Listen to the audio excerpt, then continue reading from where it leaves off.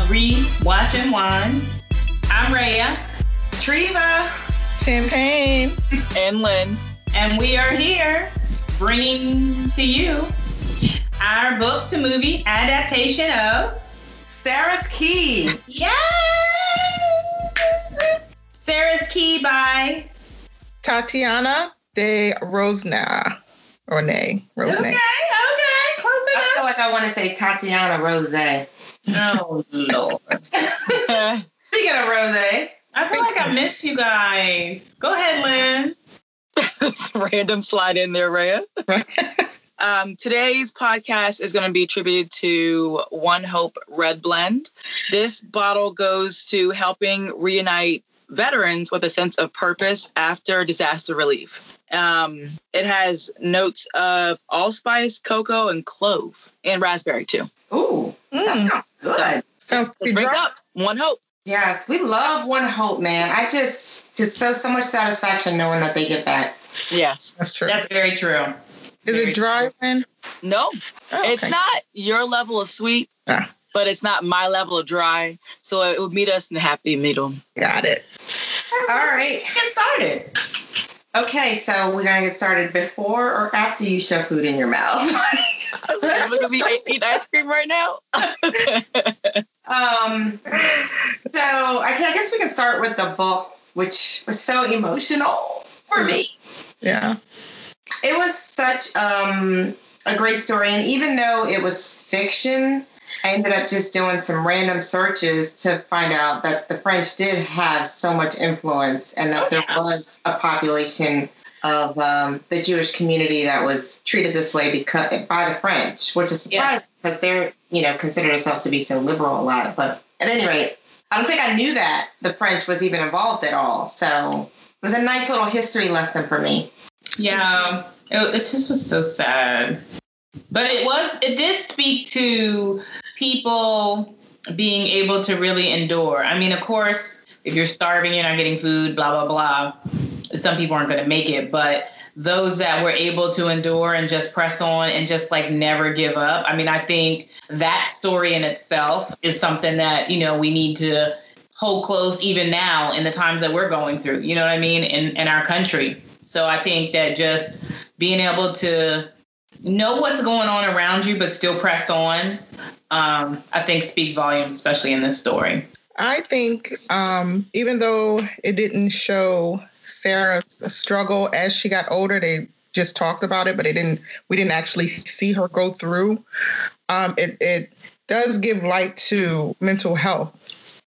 You never know what someone's going through or not telling you what they're going through, so I think that's what I took away from it. Like, you never know. You are so right, because she pretty much lived, I don't want to say fake, but like a cover-up life, even after giving birth to a kid and getting married. And from the outside, it probably looked like she just had this perfect life, but she was so unhappy, and there was she could not get over what happened with her brother, which, I mean, there's no way I could get over that either. So. Yeah. When I was reading the book, I remember her like coaxing her brother into the closet. And I was like, I don't think that's a good idea as an adult reading it and knowing what happens like with the roundups. But like as a kid with her mentality, I mean, she was like, here's a safe place. I'll be back in a couple of hours. Like, this will hold you over, with that instinct to protect her brother as a kid. And me as an adult reading it or in that situation was thinking, don't do that because you don't know when you'll come back. But I completely understood where she was coming from as a kid and wanting to protect her brother. But my heart just dropped when he went in the closet. It was like, no. Right. You almost knew what was happening. I think it also speaks volumes to, I mean, and she talked about this a lot in the book, how much we try really hard to shelter our children from what's really going on in life.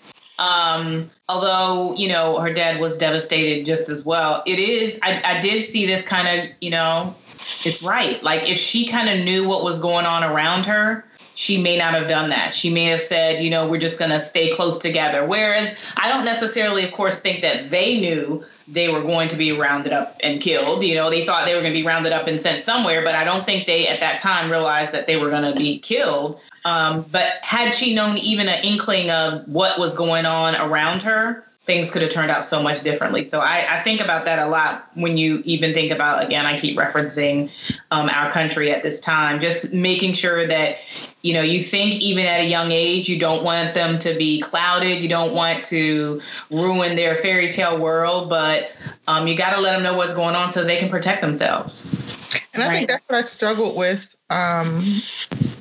Rhea, is when I first started reading the book, when the little boy went in the closet, I was like, well, why would the mother allow him? She knew that she was leaving, period. And mentally, I was just like, wait a minute. So why didn't you just say, no, he has to come with us? Kind of, I don't know. I looked at it, I don't care if it was a day, he still needs to come with us. So I struggled with that in the beginning. Like, I didn't understand that. That was pretty much my first note. And the book showed the mama just kind of being out of it. Like, she was the one that really just didn't have a handle on things. Remember, Sarah described her mom as like this weak zombie-like woman. So I get what you're saying, because I would have been like, no, he can't stay in the closet. Come on, he got to come with us because we don't know when we're coming back. Right. But you remember when she first put him in the closet, Dad was hidden. So Mom, I think, kind of went along with it because she figured Dad could get to him. Dad was going to get back to that house and Dad could get to him. Like, I just don't think, she thought he was going to get caught. But at the moment that Dad came out, right, he would have been like, wait a minute. Yeah. Right. He's in the closet. Like, we need to go get him. Right. And that's another thing they changed in the movie. Yeah. That didn't come out in the book. No. And neither the Sarah didn't put her brother in the closet. He went because his mom told Sarah to go get her little brother, get dressed, get your things. We're going to leave. And her brother was like, no, and then ran into the closet. And she couldn't get him out. She's like, okay, well, fine. You're going to be here. I'm going to lock you in here. Blah, blah, blah. You'll be safe here. In the movie is when they changed it and have her put him there. Right. Or made that suggestion for him to go into the closet. So I thought that was a weird change. I didn't understand why. Maybe it made it more impactful or hard for her to get over because maybe she felt at fault. Right. Versus like in the book, like he went in the closet and she was like, oh, okay, I'm gonna go with it. Versus the actual action of putting him in that closet to hide him. So maybe that was to touch on what you said about the mental health towards the end. Like she couldn't get over it. That makes sense. So now that we've started talking about the movie, I mean, let's talk about the differences. I thought for the most part it followed true to the movie. I don't really have a lot of complaints about the changes. The only thing that I would say about the book is that the book gave you a more historical perspective because she had the friends that was giving her the background, and they sort of downplayed that interaction in the movie. Like in the book, do you remember the one guy that kind of spent a bunch of time giving her the history? She met up with him in the movie, and he just kind of scrolled through the computer for her, but they really didn't go into that whole dynamic that in the book where he describes so much of what was going on at the Belle de Ville.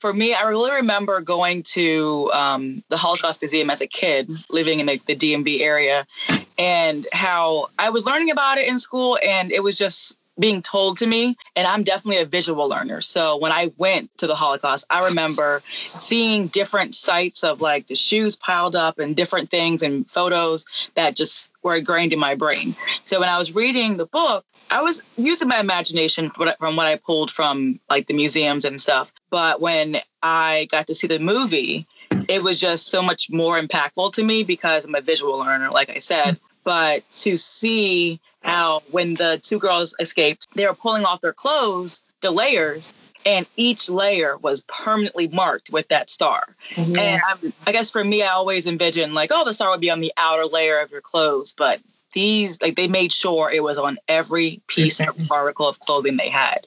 So to me, that really like hit hard. I know that's kind of a broad statement, but the movie, to me, those little pieces like made the story even more like tangible to me. Mm-hmm. You know what made it more tangible to me? It was so, I'm getting ready to drop down pretty low here. What was very, very eye-opening, I would say, for me, is just being able to go through the motions and watch this movie. It really hit home on how slavery. I'm not going to ever say one was worse than the other, because each group had our own things, but how systematic slavery was, that, you know, for the Jewish community, they were all trash. You know what I mean? There was no one better than the other. There was no one color difference, no shade difference, no anything. So they were all as one unit treated as trash. And so coming forward to the other side of what they went through, they all came together to rebuild what was taken from them and are still on top. But when you compare it to slavery, where not only were we trash, and then they got a nerve to say which trash was better than the other trash to pin us against each other. And we're still going through that because light versus dark, straight hair versus curly hair. You know what I mean? The colorism. Even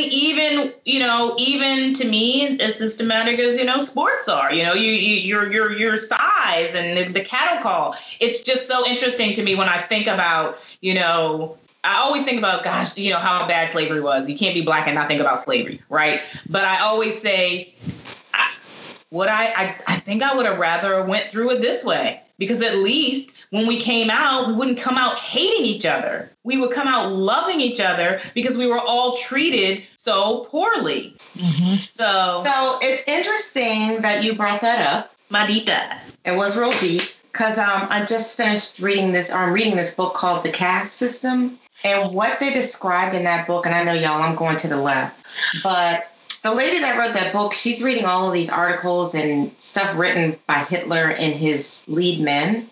And what came out of that book is what she read is that they modeled the Nazi system, that whole system, they modeled it after the American system of slavery. And that's how they came up with the whole system of how they were going to handle the Jewish community. But what's really interesting is that they decided that they weren't going to go as extreme because they thought the Americans were too harsh. Now, hear what I'm saying. The Jewish community, the Nazis thought that the American system of slavery was too harsh. And when you listen to the way that they break down why it was too harsh, it has a lot to do with the whole pinning each other against each other, the breaking the people down, and just instilling all the systematic racism so that it would continue for years. And then the one drop rule, like they were like, that's just way too harsh. They didn't believe that if you had one drop or one person in your family that was Jewish, the whole family had to be Jewish and you all needed to die. Like, they said the American system of slavery is too harsh. And when I'm reading, like, I had to go back and reread it, like we are really got a messed up system here. Right. Anyway, but that's why it's interesting to me that you noticed that, because I just read that. Like, what? Anytime the Nazis say that we're too harsh, it was bad. Yeah. It's not was, though. It's still bad. Well, yeah, but I mean, there's so many people in denial of it. And I'm like... That's very true. People are definitely in denial now, especially now. I had a client, still to the left, Jewish client, sweet lady. She, you know, that talk back and forth, you know, client to, you know, mm-hmm. And she was saying how, you know, she was comparing Jewish people in general to Black Lives Matter now, saying that they're treated badly now to some Jewish degree. People? Yes. You can end your discussion right now. So I ended it with her also. I educated her to a degree until I was like, you know what, this can go. Then we can be here all day. Yeah. But it could also be that they were all killed and destroyed systematically, and so she's numb to it. Yeah, but the way she was describing, she was talking about mainly, I don't want to go into detail because it's going to make me angry. So, but she compared police brutality and being treated unfairly by police to her calling the police to her house because someone kept knocking over her statue in her yard, and the police came out and was very rude. Oh yeah, I'm sorry. I didn't mean to I didn't mean to have you go into. I'm sorry. I do apologize. So that's some stupidity right there. That just okay. So anyway, back to the book and movie. Back to the book. Right. Yeah, there weren't a lot of changes that I have to complain about, but I don't know. What do you guys think? You know what? I actually wish that what was it? It was the police officer that actually let them go when they were going under the fence. Yeah.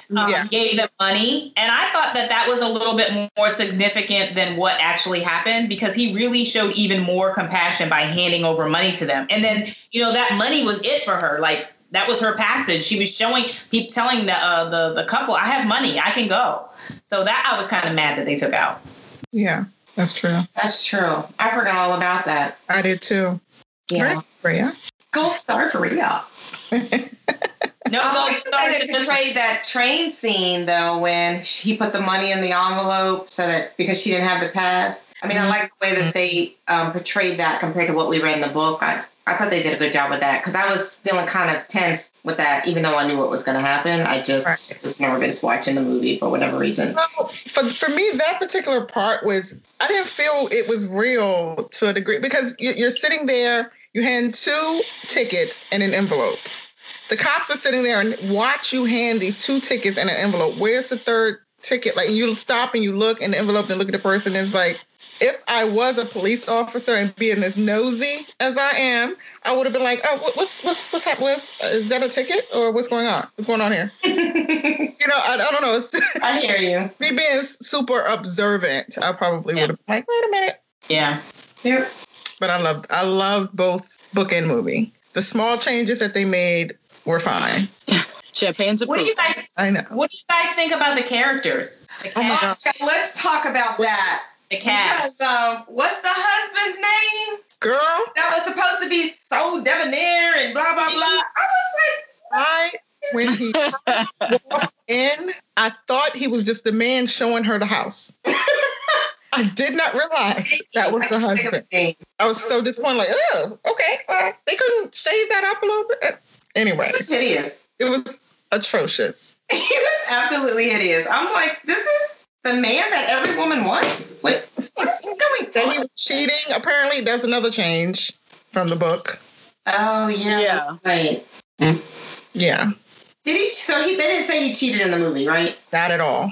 He just didn't want a baby. I can't remember. I don't know. I honestly was picturing somebody that looks like Patrick Dempsey.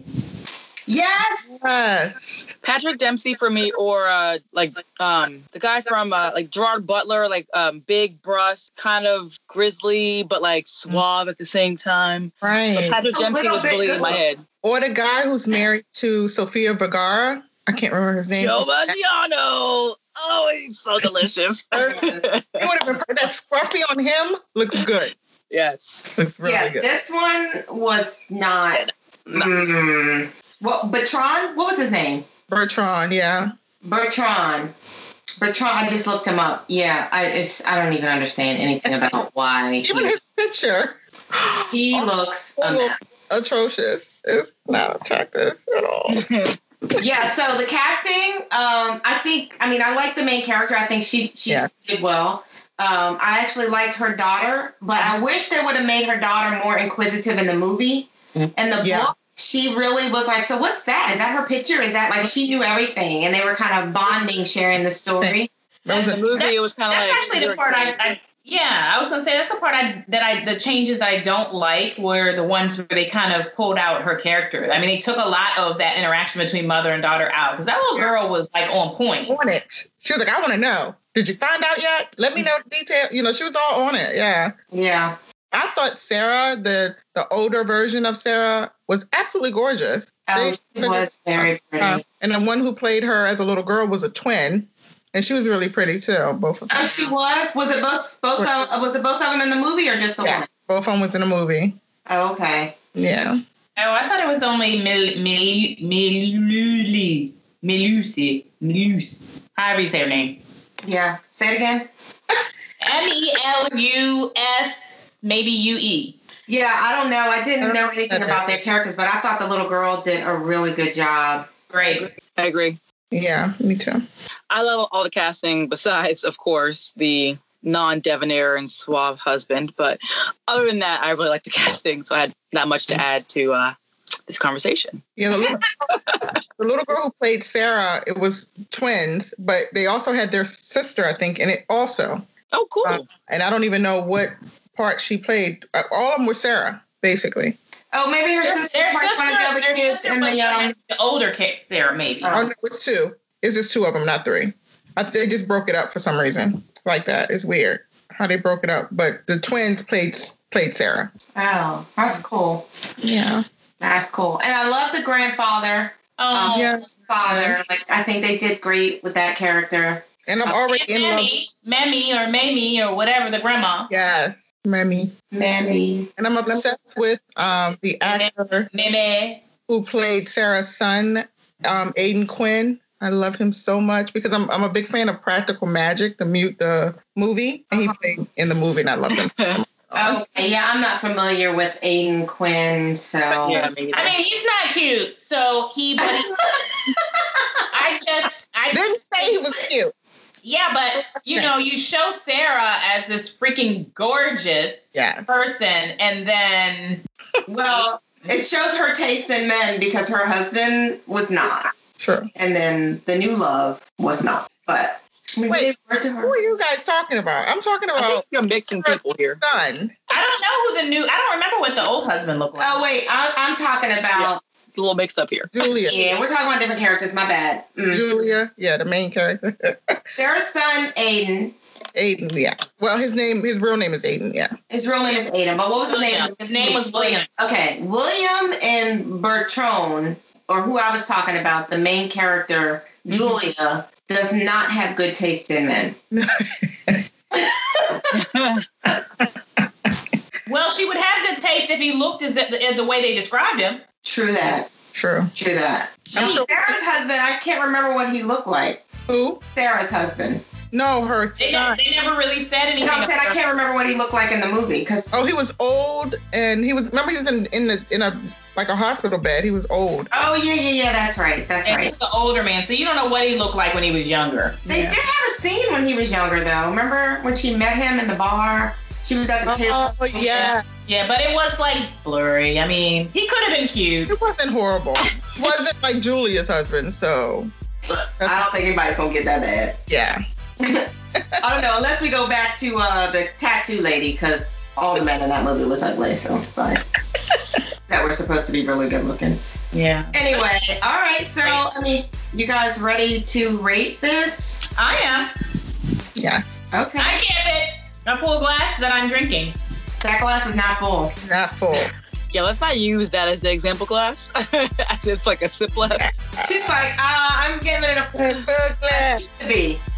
That's how It can be. No, that's not what we're saying. Yes, really, because we've already gotten feedback that you tend to be drunk after every podcast. And technically, I'm not sure if you can see how big this glass is. So a regular wine glass, it probably is a full glass. But these glasses that I believe came from Champagne are like 7 glasses in one.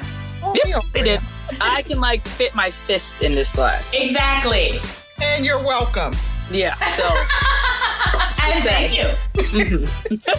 I'm not complaining the size of the glass because I love large glasses, but anyway. You get 2 cups out of a bottle with that? Right. Yeah, exactly. Well, I agree. I give it a full glass. Love the adaptation. I third that full glass 100%. I love the book, love the movie, both very emotional. So grab your tissues. I fourth that, which makes us have a full bottle. I love when we have a full bottle. And me too. It's so rare that we all agree. Yeah, right? So rare that always either I don't understand it. But yeah, so I'm glad we got the full bottle. It was a great story and a great movie, and check it out, y'all. You're gonna love it. Yes, I agree. Let us know. Follow us on Read, Watch, Wine on Instagram, Twitter, Facebook, YouTube, and go to our website at www.readwatchwine.com. Right, go to the website and check us out. Look good.